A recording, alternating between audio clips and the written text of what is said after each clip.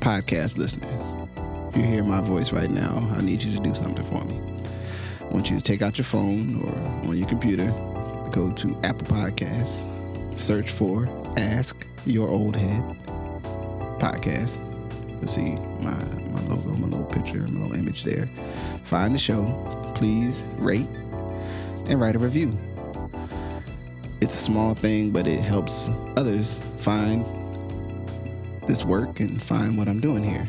And it really, really matters, as small as that may seem. So if you could please do that before we get into the show, I very much appreciate it. Thank you for listening. Let's get into it. Peace.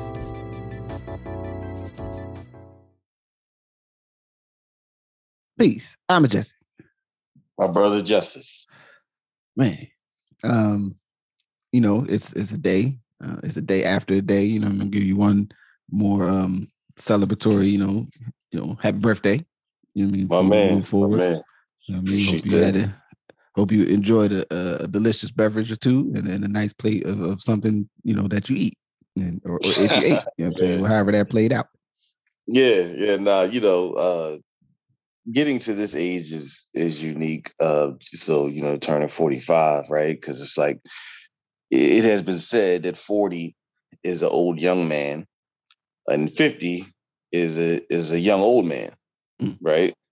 And so 45 kind of puts you right in the middle of all of it, right? And so it's one of those things that usually by 45 something hurts, right?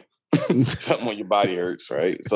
There's some ailment that lasts a little longer than it should, but at the same time, you still feel youthful, right?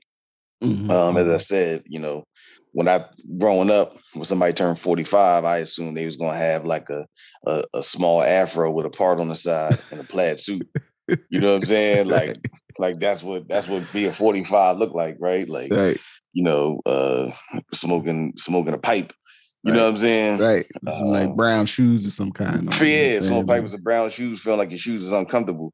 You know what I'm saying? Wearing a trench coat, right? So like, obviously what it means to be 45 in this day and time don't look like that, but it's an interesting reflection on kind of age and station. You know what I mean? So, and also kind of with that is, while you're 45 you're still young enough to be with the hip stuff, you definitely sometimes like, you know what, it might be time to go home and go to sleep. You know what I'm saying? Like, the things that may have moved you only 5 to 7 years ago don't move you as much anymore. Yeah. You know what I mean? So it's a interesting transition, but I appreciate the shout out. Word up. So, well, I mean, in tune with age and age appropriate conduct, I think the place I wanted to start with. So over the last, I mean, it really, I guess, came to a head this week with the man's resigning, as it were. But John Gruden was implicated due to stuff he wrote in an email. And I don't know, implicated is the right word, but I used it. So I think it's good to give people context. The email in which John Gruden is just talking wild and saying ridiculously disrespectful, racist, insensitive, homophobic, all the phobics. You know what I'm saying? Language. Yeah, he hit all the phobics. You know what I'm saying? And just in his communication, and also speaking to a very specific sort of class dynamic of control and power as it pertains to the sport he's in. And I think it's important for context, like he's a football lifer type of dude, right? So him having this particular set of behavior, whether folks think it's fair or unfair, I think it's totally reasonable to go, this man's communication style in those emails was emblematic of what he thought was a prescribed, allowable set of behaviors with that group of people. I mean, obviously, we ain't never heard nobody from that time jump out and be like, hey, man, John Gruden just sent me the craziest email. I can't believe he said this to me. Right. So, but before I get down, and let me give folks that might not track with the sports ball world context. The Washington football team, formerly known as the Redskins for over 70, I think it's important to bring that up. they, as a part of an NFL investigation into unhealthy, toxic work environment, a whole general unhealthy situation going on there with their structure and leadership that led to the owner of the team being required to no longer be involved in the day-to-day operations of the team. Right. Right. I want all these links to make sure folks are thinking about this, right? Someone leaked from what's said to be 650,000 emails. These emails that were sent to, in a thread that was sent to Bruce Allen's, who was the GM, I think, at the time, or the president of the team at the time, whatever have you, work email, which is an important kind of thing to always think about. At least those of us who work somewhere, you might have your work email and you got your personal email. And there's certain stuff you send on your personal email, you don't send on your work email, because you work there. You know what I'm saying? And all that communication is could be subject to records requests, could be subject to investigation, but also, that's where you work, dog. That's for professional communication about, work stuff, that impacts the company and whatever you do, whether that's a nonprofit company, government, or a for-profit, corporate entity, whatever it is, should be related to the product or the kind of the services that you deliver or what have you, not what I'm saying, you having roustabout conversations about something you've seen in a hip hop video, what have you.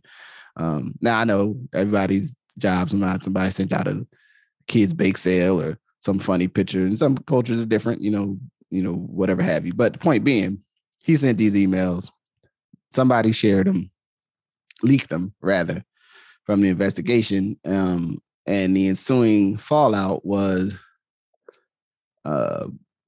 one, I would say an immediate lack of trust, right?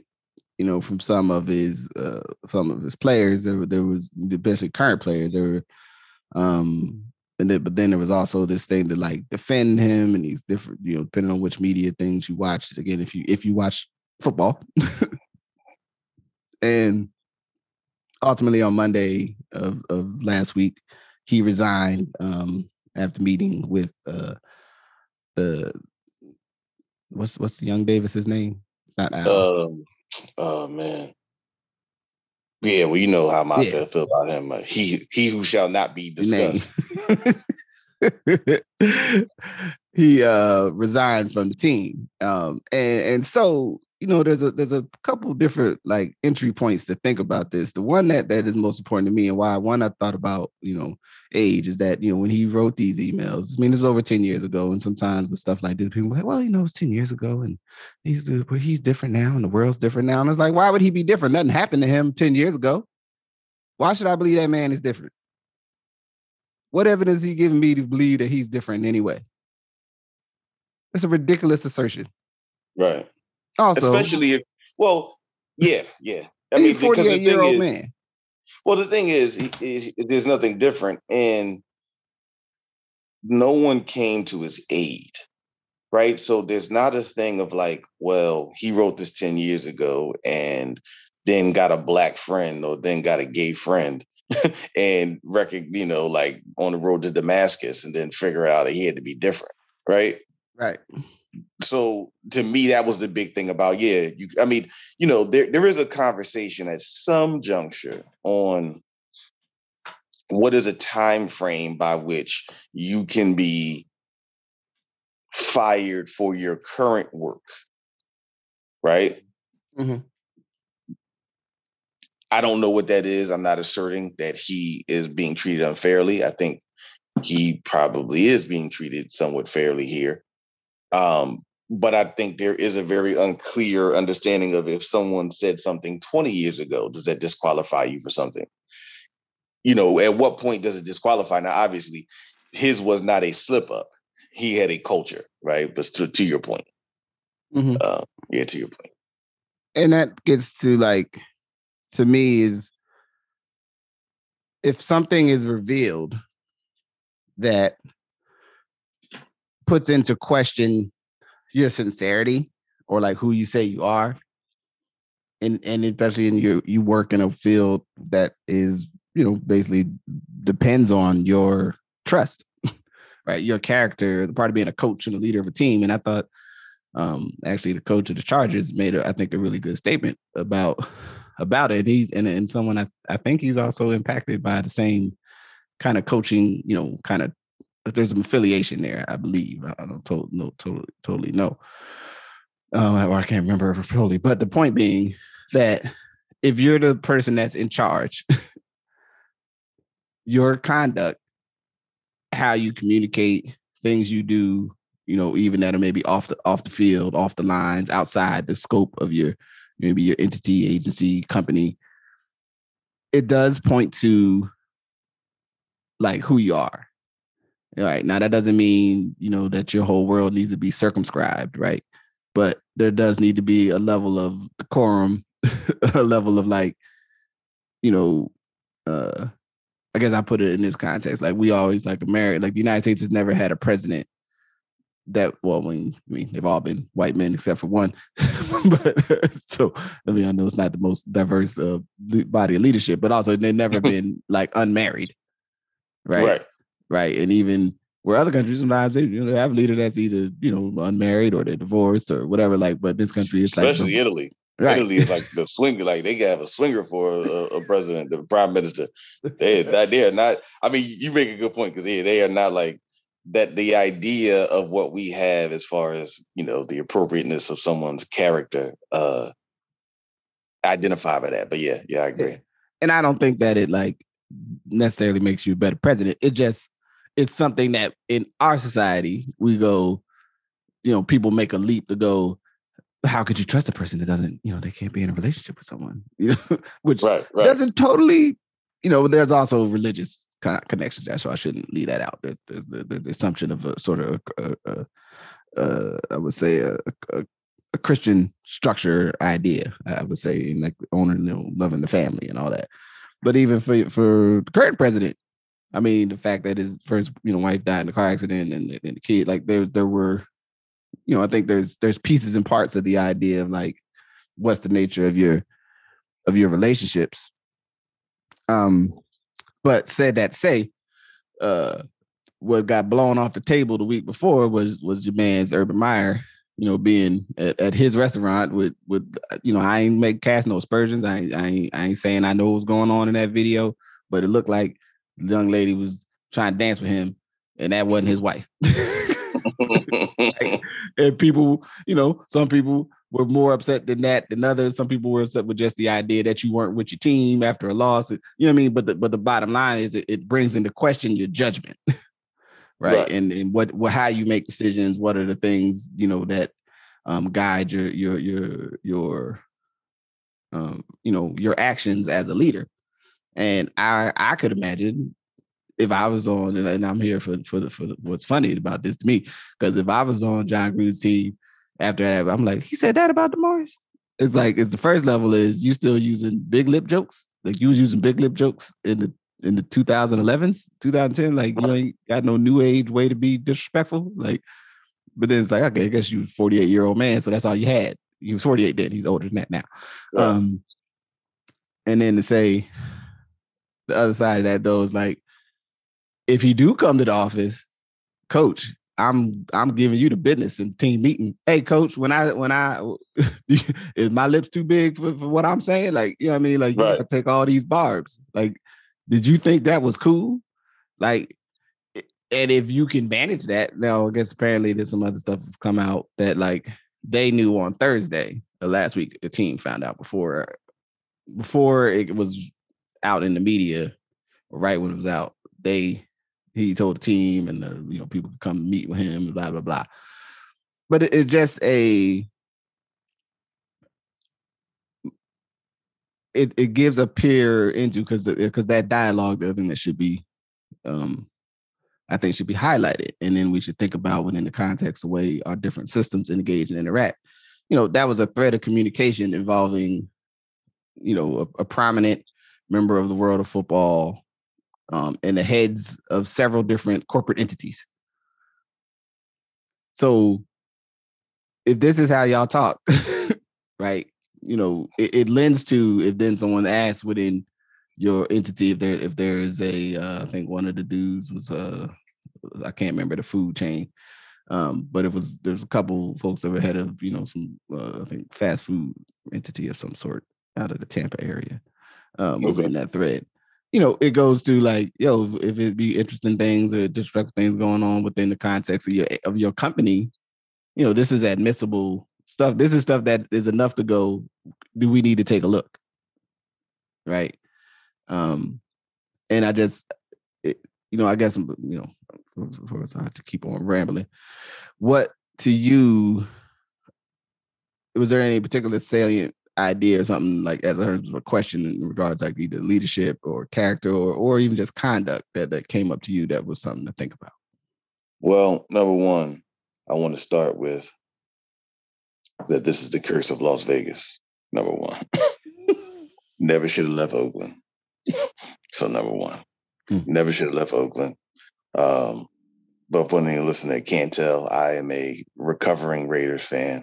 And they never should have left Oakland. And, the whole Gruden moving to Vegas, reclaiming like a good coach that they coached before, getting somebody that, kind of a return and all that kind of stuff that came with Gruden and basically turning the ship over to him. For a level of money that you really don't see coaches make, right? Mm-hmm. Coaches and general managers at the same time, right? So that's one thing. It's the curse of damn Las Vegas.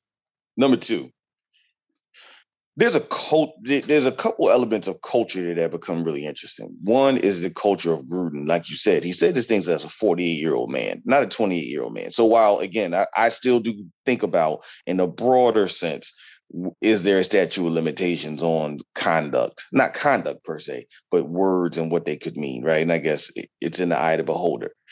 But he didn't say it as a 25-year-old hanging out with like certain people. He says a 40-year-old man who had been in football for years, right? Who deals with largely black, players. So this stuff wasn't like, you don't be around black folks. You just said it because you don't be around black folks. Like, no, you said it doing that. And then also the culture of, like you said, like juvenescent, like talking about Hooters and, you know what I mean? Like, right.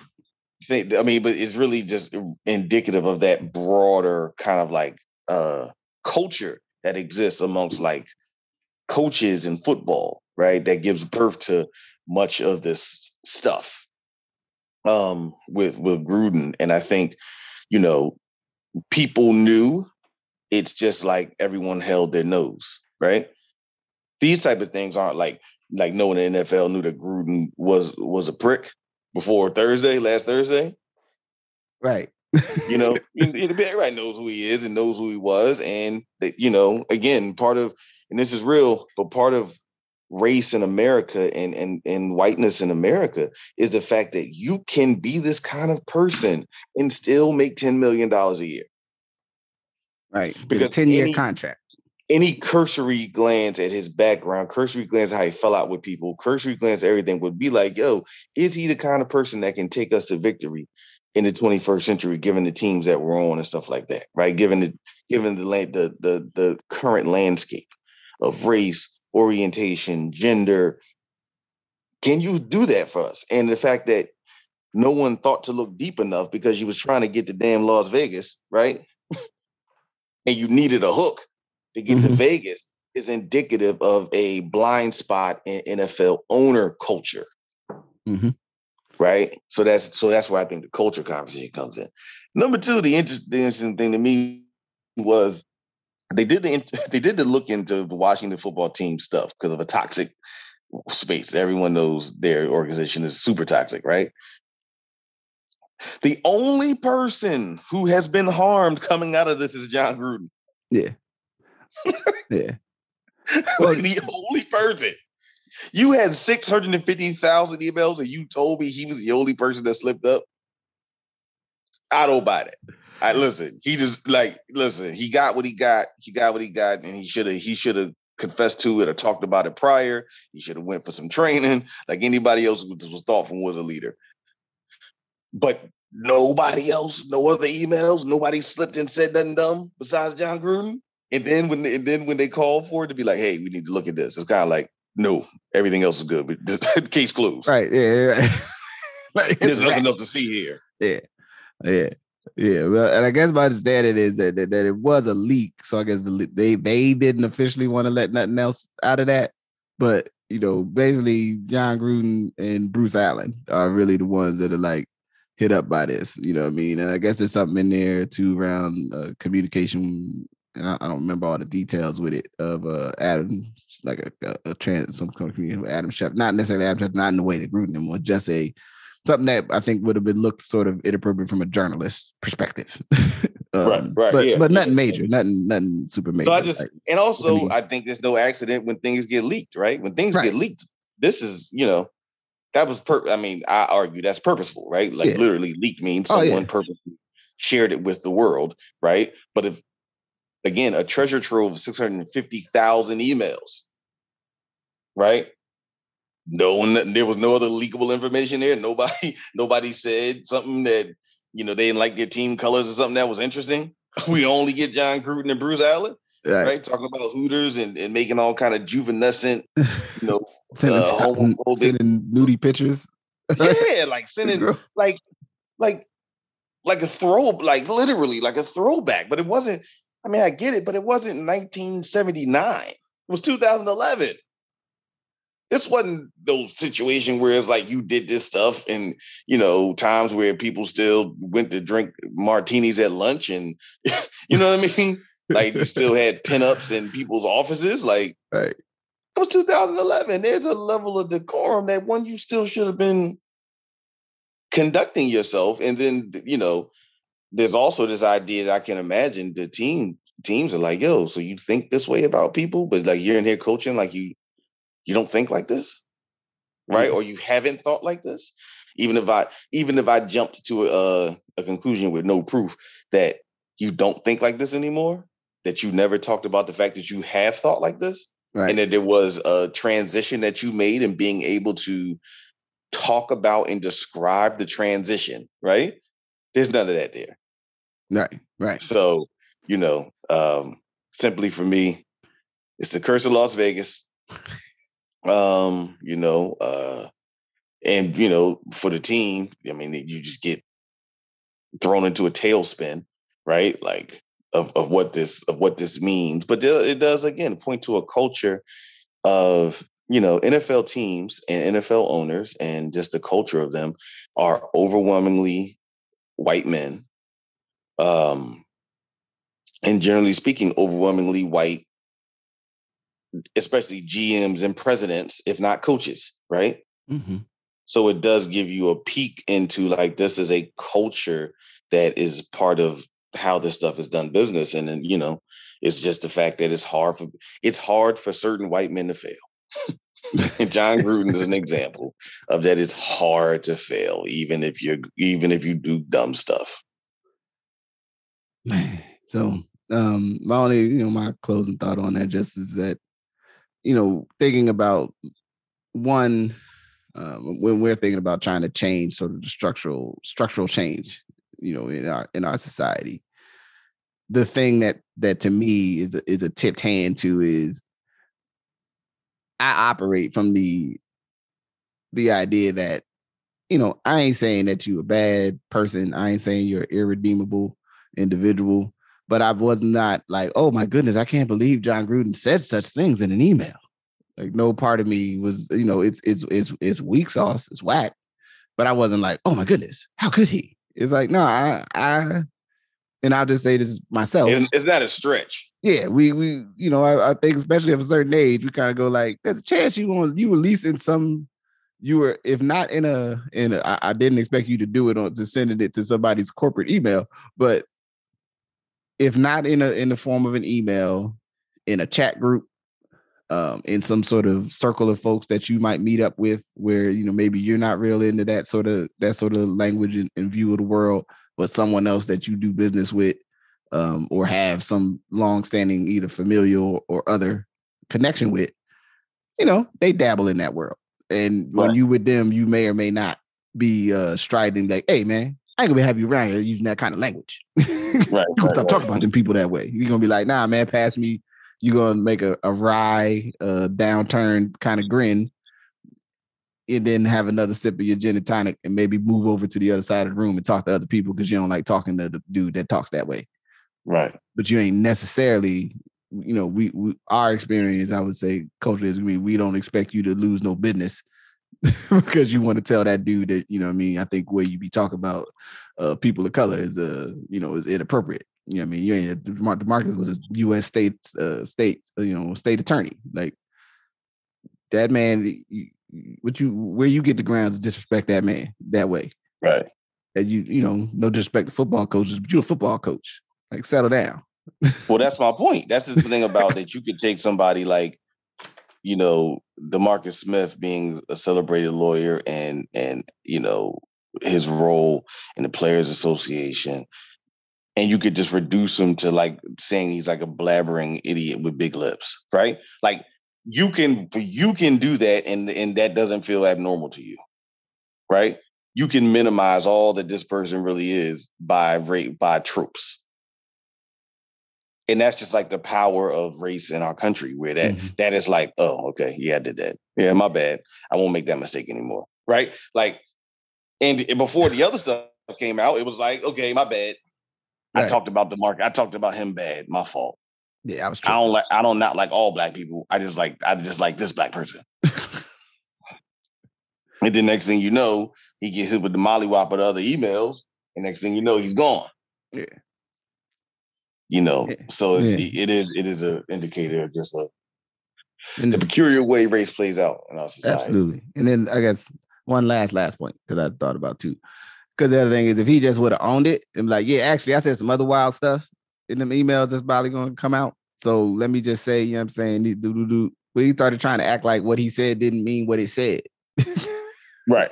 Like, come on, man. Like, what about you? So anyway, I guess, lesson of the day is don't be John Gruden. Don't be John Gruden. You know what I mean? Be somebody else. Don't be them. Be somebody else. Yeah. Don't be John Gruden. Just please. So I guess on to topics of power and money. Power and money, but these are more of an entertainment context. Billions, a show that you and I enjoy. I guess the fifth season was released or completed. I don't remember the time, but I did get to watch it all finally. And kind of close out before the new season coming in, I guess January. January, yeah. Yeah.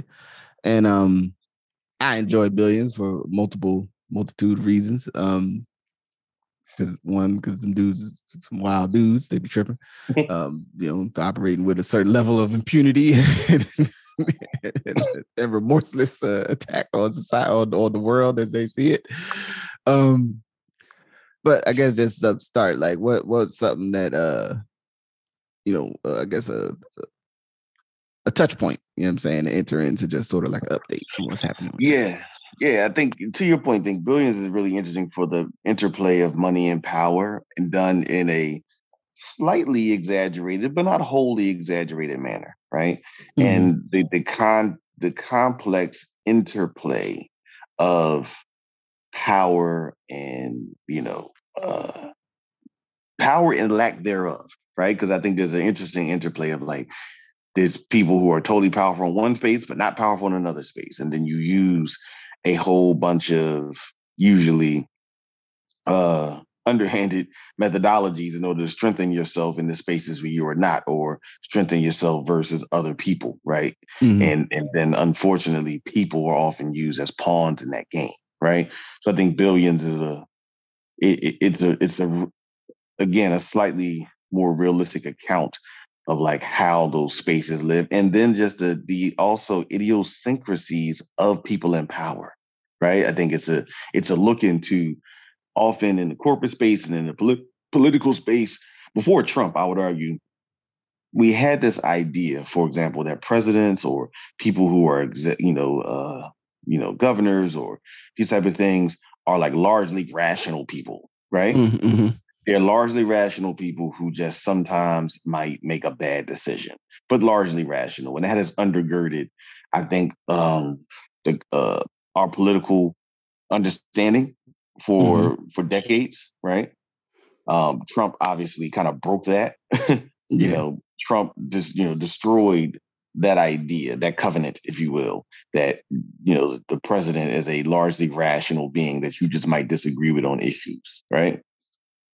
Um, but I think this shows you how like rational yet irrational people in power really are, right? Mm-hmm. Like, and what drives decisions, and the impetus is for the impetus for decisions that impact so many other people, which I think in this day and time, given the role of business, the role of government is really interesting. And so I think locating this conversation, one is the beauty of the writing.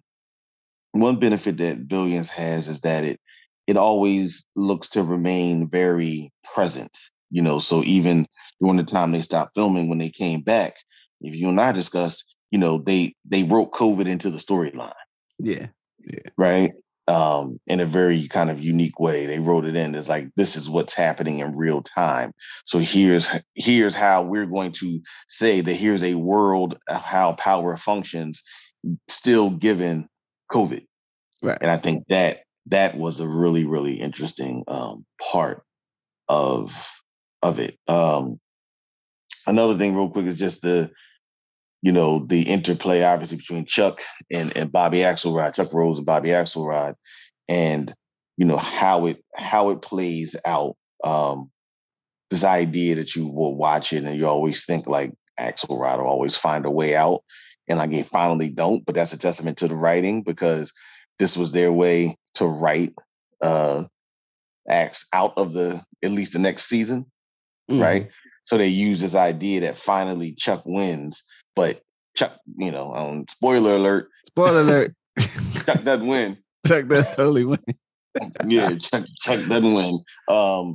And then write somebody else into it. So I just think that the writing, and the thoughtfulness about making it relevant to the day, and again that interplay of power, which I think we're all in so many worlds, whether it's the corporate world, whether talking about the NFL, looking at politics right now about how Washington works, right? Like you can look at how Washington works, or insert any state capital, and show that there are people making what they consider entirely rational decisions, often based on irrational premises, Mm-hmm. right? Mm-hmm. So you're making a decision to be like, hey, we won't raise the debt limit. Senator Cruz, because of a beef about Russia, just won't allow any of Biden's you know uh, folks to get inducted, right? Mm-hmm. To go through the Senate, right?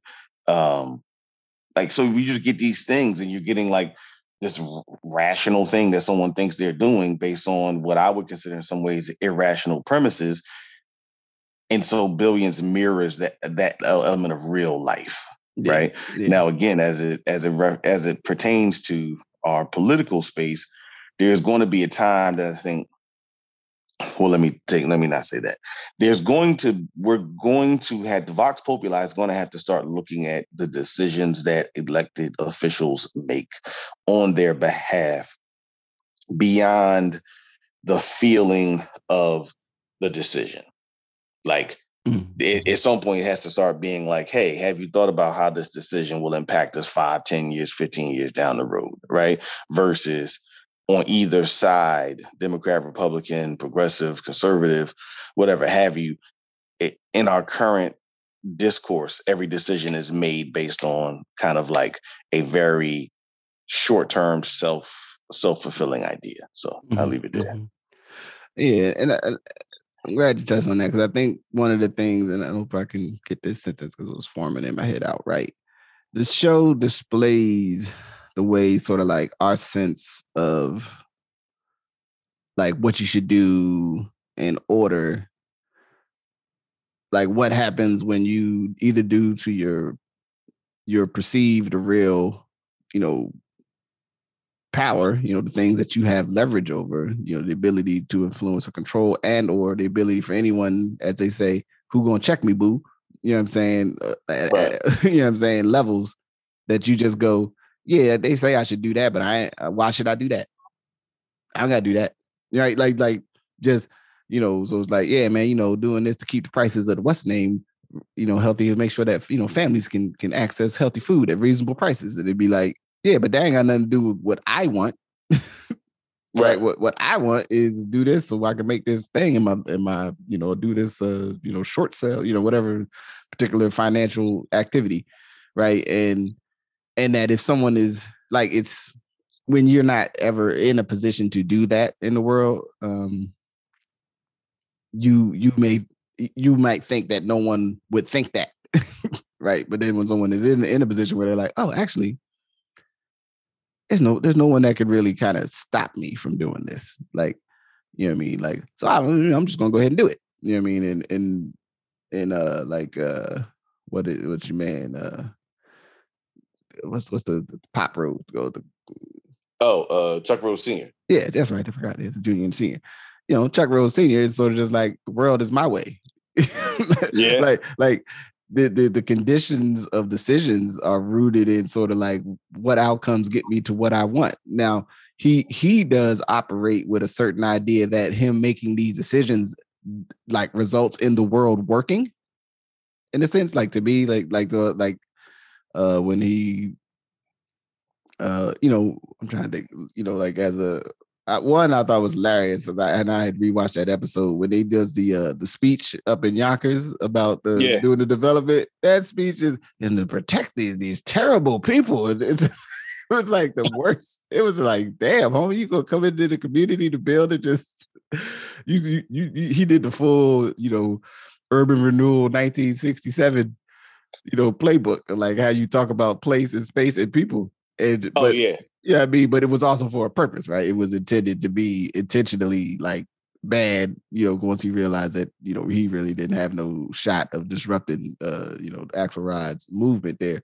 But like, that's a certain type of perspective. And if that type of that perspective is positioned to have actual influence, it will act in a way that goes like, yeah, like the shit I do is the shit that makes sense for everybody, whether they like it or not. You know what I mean? And right. I think that the way the show frames that, but then also juxtaposes that with these other ways that people, wield and use power, and then that like how you're connected to certain things. The way the district attorney of New York or Manhattan, yeah, she's Manhattan district attorney, comes in and out of the scope, right? Like, the whole piece that comes out of really the previous season, when Chuck finally becomes attorney general of the state, but realize he don't have no power as it pertains to like the stuff he wants to do, like the thing he wants to do. He don't really gotta know. He don't have leverage. He don't have jurisdiction, and it doesn't really have like certain subpoena powers and all these other things and criminal powers the way that the DA does. So you gotta, and so then you had this interplay, but then there is and I think the show does a pretty good job, and I think it comes up a couple places of like the way people of color show up in certain positions, and that there is like it I think it touches on the tensions, but I think it doesn't reframe the show out of the main people who are the subjects of the show, but right. it does show it there. Like it's a part of some of that energy and tension and challenge there. Like when he goes after the sex worker stuff, you know what I'm saying? Mm-hmm. That's really important to her, right? Because as a woman, as a woman of color from a certain community and from like with an understanding of that world, you know what I'm saying, wants to impact and improve that situation, and is like, I'm gonna go after this thing that matters to you.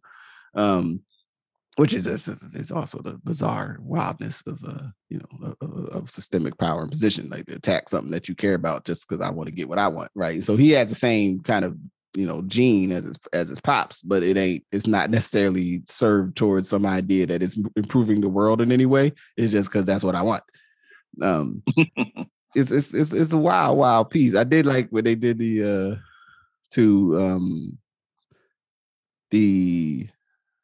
had the masks on, and then when like and I wonder for some folks in some work environments, like at the different stages of like vaccination, not vaccination, wearing a mask, not wearing a mask, whatever have you, of like he comes in, he's like, everybody in here should have a shot, you should be good to go.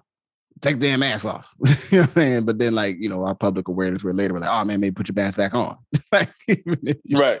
like it's you know, that uh places are shaped by what's going on inside them, what the leaders in that place think are important. And you know, if you're in that space and you still like, yo, dog, I mean, I got shot. I'm still trying to kind of wear my mask all day. I don't really want to take no risk. It'd be like, but your boss, who you make a whole lot of money from, is like, nah, man, take that mask off.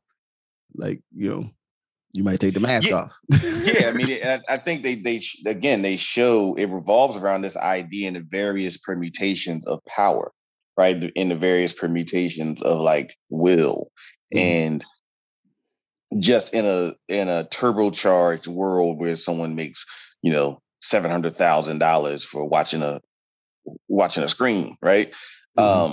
But the factors, whether you're at a small nonprofit or you're at a huge company, really remain the same, right? The idea of who directs what happens here, right? And I think also one thing this is the last thing I want to say on this was, one thing is interesting about all their positions, that none of them are truly held accountable to anybody else. Yeah. Right. Like, you know, you could argue with a board, you could argue with different things, but neither Chuck nor Axelrod nor anybody is actually held responsible to anyone else. They use resources from other people. They derive power from the skill at representing other people, whether it's Chuck being the AG or if it's Axelrod spending, you know, making people money, right? So they derive this power from people, but at the same time, they're not held accountable to those people in any particular way, right?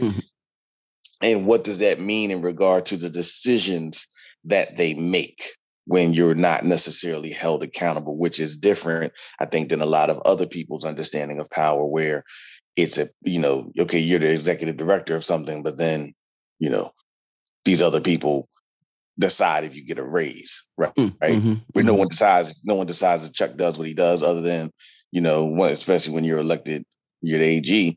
You know what I mean? Like, you're an elected official. You are the top law enforcement elected official of a state, right? Right. So no one actually decides if you're there until the people do 4 years from now, right? Right. So yeah.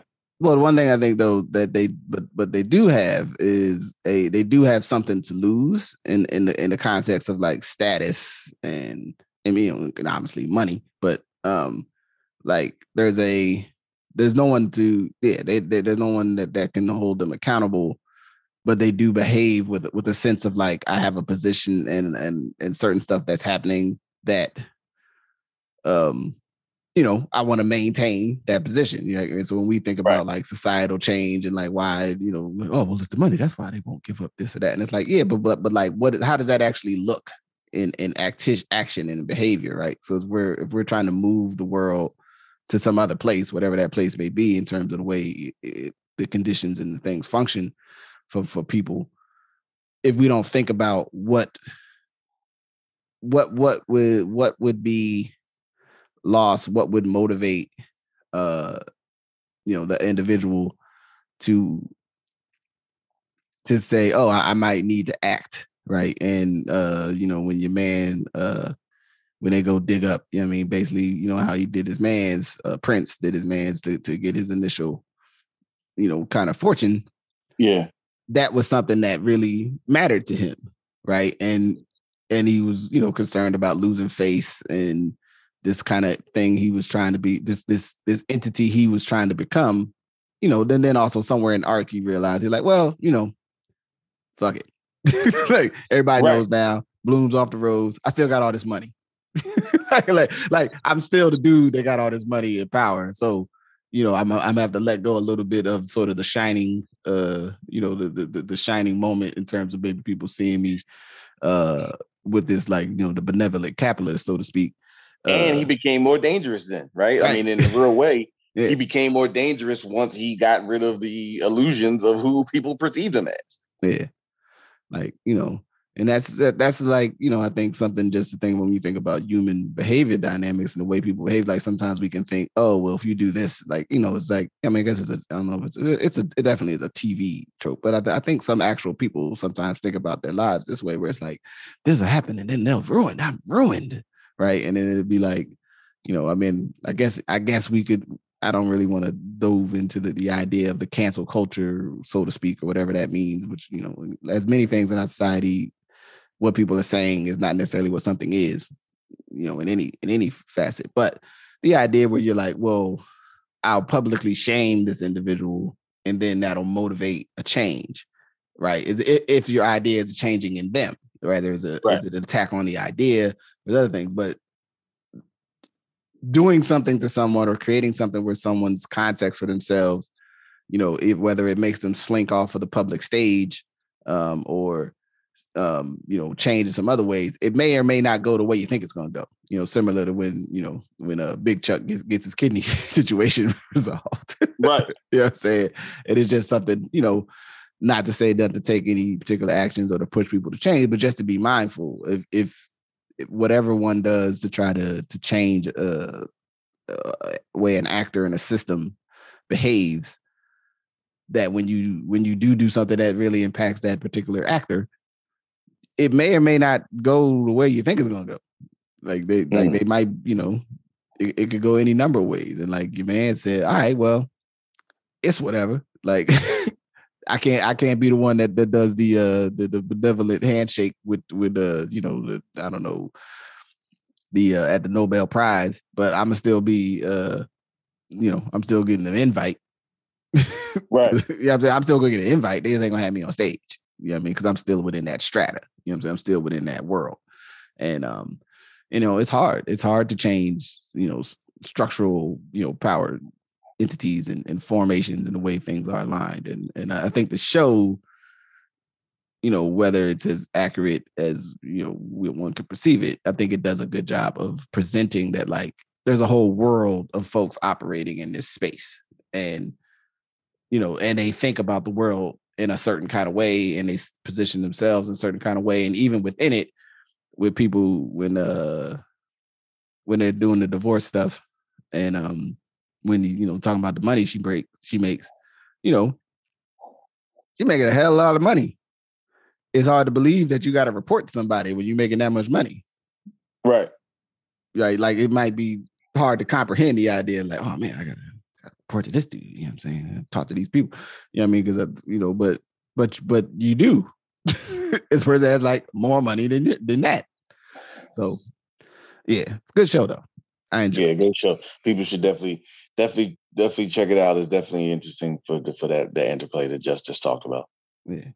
I would, well, I don't know if they would do it, but if they interwheel, because they did that a couple years ago when Axe wanted to buy a team, an NFL team, like that whole dynamic of like who you are as a public figure if you own an NFL team, and just in light of our other conversation, kind of go like, you know what I'm saying, like I guess the message of that was don't share the emails. You know what I'm saying? That's right, and buy the Raiders, damn it, and take them back. So Act to buy the Raiders and take them back. So we have one more touch point to engage with before we let you go, and that's the return of the Wu-Tang show. Season 2. Season 2. I am not all the way through season 2, but I'm a few episodes in. I'm probably going to watch some more while I go make some breakfast in a moment. What was some of your, what's the touch point when you coming in? Well, I guess one is to look at season 1 and so a couple things. One, I think season 1 was slow on purpose. I think a lot of people were like season 1 kind of like it dragged, right? But I think season 1 was well served by dragging, so you didn't try to do everything in season 1, right?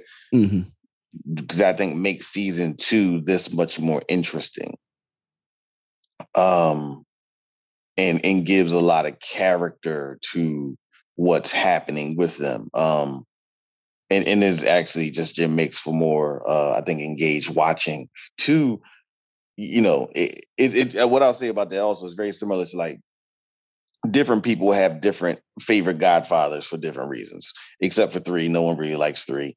Me myself, I thought 3 was okay. Maybe it was just because of the age. I mean, it was what it was. It was campy. It was, every time every time I try to get out, they're pulling me back in. Leave the cannoli, take the gun. There just was a lot of campy, interesting things in 3 of me, right? It wasn't like good, right? So anyway, enough about that. But within Godfather 1 and Godfather 2, usually had people who were like, they really run the Godfather 1 or they really run the Godfather 2, and they thought the other one maybe dragged, right? Mm-hmm. So I think that it's much like that, right? Where you're like, okay, maybe season 1, you might have thought it dragged because it could create the season 2 that moves fast, right? And the characters are more fully developed. Mm-hmm. Mm-hmm. 2, is like Wu-Tang and American Saga. I think that's what the underline. Yeah. It's And I American think they've done RZA and Alex C has done a good job at really, again, owing to season 1, kind of making it more of a tale, a saga, right?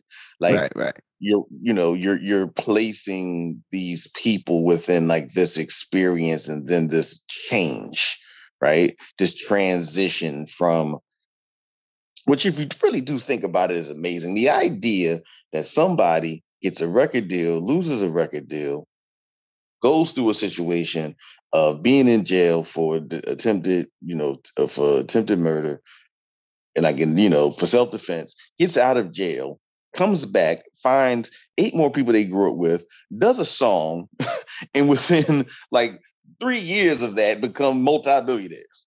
Right. Like, internationally I think known. Yeah. Internationally known, like that fast. I mean, I do think sometimes we can downplay like how unlikely that really is, Mm-hmm. right? And I think hip hop sometimes provides us with these, like you would say, touch points of different people, which almost normalizes something that's not really normal. So in the same way, Jay-Z was on tour with this person. Then he was selling drugs. Then he gets with these 2 other guys, puts a record out, and now by 1997, 1998, they're world superstars, and now he's $1 billion guy that lives with that's married to Beyonce.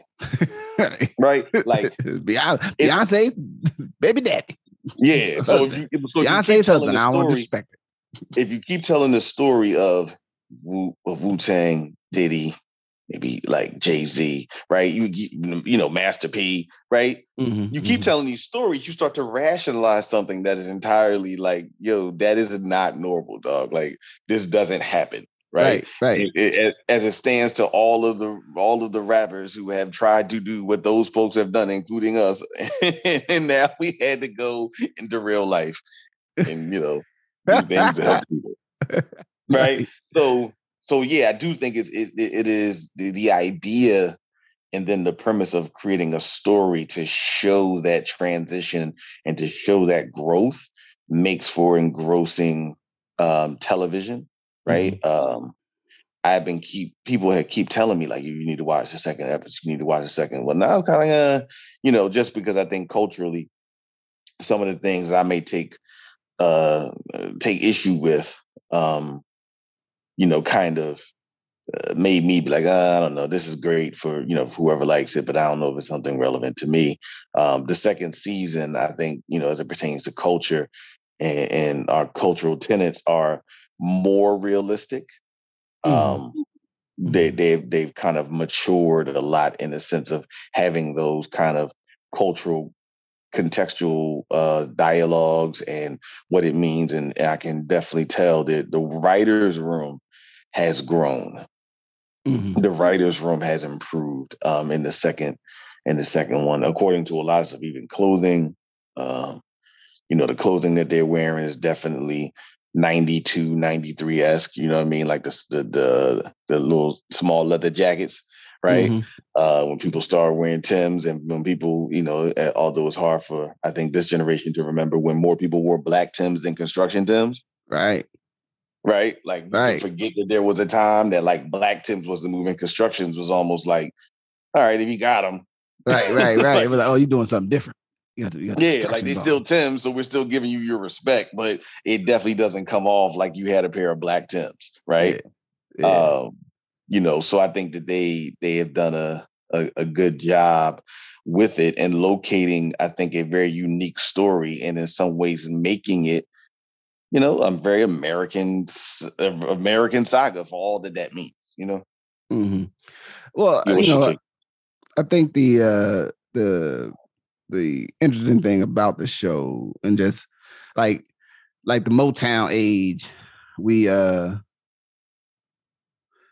give that sort of that view of nostalgia, and like, oh man, what were they doing at Motown? Like, and so you think about, like, you would want to watch the the various other biopic type movies, the things that have come out, even in recent things. Like we That's a good point. Yeah, I mean, but and I think there's ones in other like genres, like they try to do like the biopic of like the Doors movie, or Right. I think did someone actually make a Janis Joplin movie, or is that just someone keeps? I think I don't it's remember. like one of the things that sits out there, like you think there's a Janis Joplin movie coming, but Right, but I don't know if it actually ever existed. like a large Professor album from the '90s, like you think Right. it's you think it's an album coming. LP, man, we It gonna ain't make coming. that record, brother. You know what I'm saying? So like from our age, and again, to put in the context that this happened, started the arc of this story started 30 years ago, so it's not really unreasonable to do a biographical kind of look Yeah, at that that's really age good and point. that window, right? And Really great point. and I think of the artists and folks of that time, or of this time, it is an interesting, it's an outlier story. Like there's I mean, we can name some other groups that was like, it was a whole lot of people and they was rapping and they had boots on and they had camo jackets and like field coats, and like, I mean, and then they got a record out, but that was and they not Wu-Tang. You know what I'm saying? Same way they're not Jay-Z, or they're not Master P and them, they're not Juvenile and the Cash Money Brothers, and they're Yeah, not Scarface, they not Dre, you know what I'm saying, and Snoop and all them coming out of LA. You know what I'm saying? Like, it doesn't happen for everyone where they become an international star, even if they find some success, right? They find some success within the industry, but where they jump over, they jump into that other place, you know what I'm saying, where people who don't know nothing about you, except they heard your song and they think it's it's just dope. The W, man, that woo. You know what I'm saying? Like, it's a real thing, and so it's just an interesting to on one level. It's actually, it's an interesting point. I want to say, you add on. You make a point. It is the most enduring brand that hip hop has had up until now. I used to think it was the Run DMC. What's the name? Right. Which was also a classic kind of branding, right? The classic symbol. That you would think about, it automatically evokes an idea, right? But I think, again, you're talking about something that was 30 years ago. And literally someone can wear it today who does not even listen to Wu-Tang music. Right? There are people who will buy something with a W on it because it now has pop culture relevance in America or globally that has nothing to do with if they've actually ever listened to Inspector Deck. Right. Or could name. And I think, anybody, all of them. Yeah. And so I think that is to your point, a very unique part of why even this story is relevant. Very much in the same way, to your point, that, hey, the Motown was relevant to people and watching even variations like the Five Heartbeats, right? Mm-hmm. Right. So you can watch the Temptations, you can watch the Jacksons, right? But you could also have a spinoff of something that wasn't entirely real, but you knew it was real enough because it was based on something of that time. And I think hip hop, whether this one, whether Straight Outta Compton, although I think that was kind of like they captured it. And in some ways, even though the tentacles of what NWA did are as relevant as ever, as far as the permutations of it, it's not as like, I think Wu-Tang is actually, it happened then, it's happening now. You still might be able to you can go see Raekwon and Ghostface on tour, right? Right. And just on tour today, right? You can there's still a thing from that, right? The documentaries and the whole bit. So I do think it's an interesting way that they've been able to tell this story. And then obviously dramatize it, which has its own challenges, right? I just saw something from Fourth Disciple where he took some concern, he took some umbrage to how Wise was described in the show. Mm-hmm. You know, and that's where the challenge is, that it's not a docu series, Right, right? right. It's a dramatization, right? And I think that's the ups and downs of dramatization, that it's not really meant to get it totally right, but it's meant to be like what you say, nearly right and exact. Mm-hmm. Right. Right. Right. The culture is meant to be nearly right and exact, right? So it's Right. not meant to be 100% right and exact. It's meant to but also keep you watching something. And if that means you don't tell the whole story about General Wise, then that gets lost. But I can understand, because it doesn't get lost to people who cared about him. Right. Right. Right. It's lost. No one, if you don't know who that is, then it doesn't matter. But if you do know who it is, you don't want that person being perceived or seen this Right. way in shows. Right. So I think that is also the challenge that they have, is for it to remain interesting, but at the same time, I think given to maybe some of the inclinations of people around them, say it also remains just and true. Yeah. Yeah. And I think that's the I mean, I think there's a positive thing that we exist in the current, media structure apparatus and tools, that there's, in the 80s, there would not have been enough outlets and vehicles. I mean, one, generally the 80s was, I mean, you could get certain stuff with black people on TV, but there's a whole different thing there. But now there's so many different touch points where folks want to see different stories be happen, or be shared, or be told.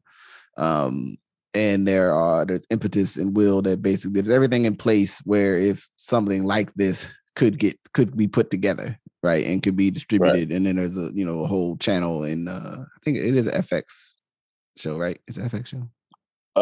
It's on Hulu. It's on Hulu, but I think it's because, but basically a entity that trades in doing these types of stories, right, you know what I'm saying? Like that's their thing. It's like, oh, we touch these type of drones, right? So like that is one is a product of our modern age. But then the other piece is still true. Like it's a representation of life. It's not the actual life, right? And so within that, things are going to be de-emphasized or overemphasized. Things are going to be elevated. People are not going to be a true full representation of their character. But it may be some level to what one would find, or what the writer and the creators think is believable to the audience, or engrossing to the audience. Maybe not believable. Is an interesting. It's sort of, like I said, even though I don't think that was actually Steubenville in the in the thing. It looked Steubenville-ish. You know what I'm saying? Like, you know what I'm saying? Like it looked like, if any of y'all that been to southwestern Pennsylvania, upper West Virginia, southeastern Ohio. Yeah. You know what them towns and cities look like? They look Steubenville-ish. You know what I'm saying? I don't think that was actually, the city of Steubenville. You know what I mean? But then, like I have that context, but other people may have like I ain't never been to none of them places, so I guess that's what it looked like there, right? Like, but these are the things that when you're telling a story, especially in this age, like how much does it feel like this could really be this place? You know what I'm saying? Even the piece, right. When the bull that get into it with the RZA, that like he was, he was the man at football. Is that some real Ohio shit? You know what I'm saying? Right. Like you was dope at football at high school, and then it ain't really work out. But like people know you because you was dope in football in high school, but you know what I mean, it ain't really work out, and now hopefully you get away from a life of crime, but maybe you dabble because you're disillusioned. You know what I mean? And so you go to the streets. You know what I mean? But like these are very real actors within the culture of some of those societies, and it's there's still parts of it that for me are sort of like, I go ahead and accept, like, Bull don't really make me think of the RZA, but he keep working at it, so I accept it. Right. You know what I'm saying? Like, look a little short to be the RZA, but that's okay. You know what I'm saying? We just gonna keep moving forward. Some people spot on, yeah. Some people are spot on, and some people just ain't. Yeah. Right? Like the RZA's character, one with, I understand the RZA talks in clip tones, but like here's what we're going to do. We got to figure this out. Like, you know what I'm saying?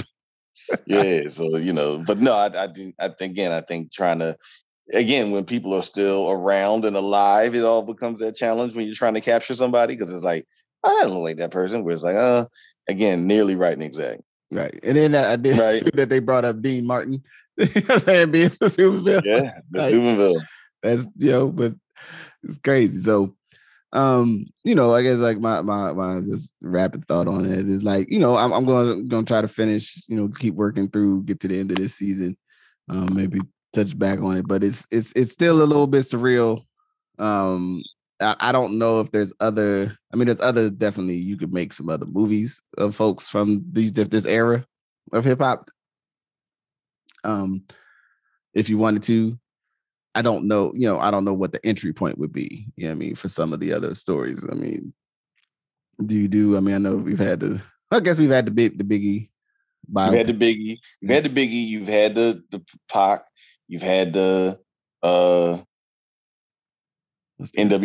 Frankly. And now you have this show, right? So I do think at some point there, I don't know who else. I mean, again, the Jay-Z story. The Jay-Z story it has its own level of interest, but I don't know how you you put into movies like wants to watch them break up from Rockefeller and all that stuff. And also, I do got to say, I think it's going to be interesting when they get into the other seasons of how. Well, two things. You can see the seeds of why Wu-Tang had a run, but kind of fell apart. Mm-hmm. And you can see the seeds of it actually in how they even describe how it all came together, right? Yeah. Like the very nature of it was this dependence on this path, and then that path gets to a certain place and things start to break down because, it wasn't like these people. They all knew each other, but at the same time, they all were doing their own thing and were brought together to do something very particular, right? Mm-hmm. Mm-hmm. Yeah. So you can see that, and I do wonder how they're going to tell that if, assuming I think the success of the second season will lead to a third, but then what does a third season start to look like? Right. And how much are you going to tell the truth about some of the stuff? Again, some of that stuff that's still raw. Right. Yeah, you know what I mean? Yeah. Like some of that stuff is still out there and people have feelings about it on a number of different levels. Yeah. Old Dirty's, A-Song Unique challenges, all that kind of stuff. So, yeah. Indeed. Hey, all right. Well, I don't know. I think we covered it. My man. So, I don't know. Anything for the good of the order? I think we're good. We G to G, as my father used to tell me in the 80s. I ain't want to hear him say it. We're good to go. My bad. I'm holler at him. I'm going to be back out the way in a couple of weeks. But I'll tell you that, not here on the recording. So, all right. You know what I mean? So with that, I'm going to say peace. Peace. Thank you for listening to Good Brothers. Thank you to my good brother, I'm Majestic. I try to record regularly.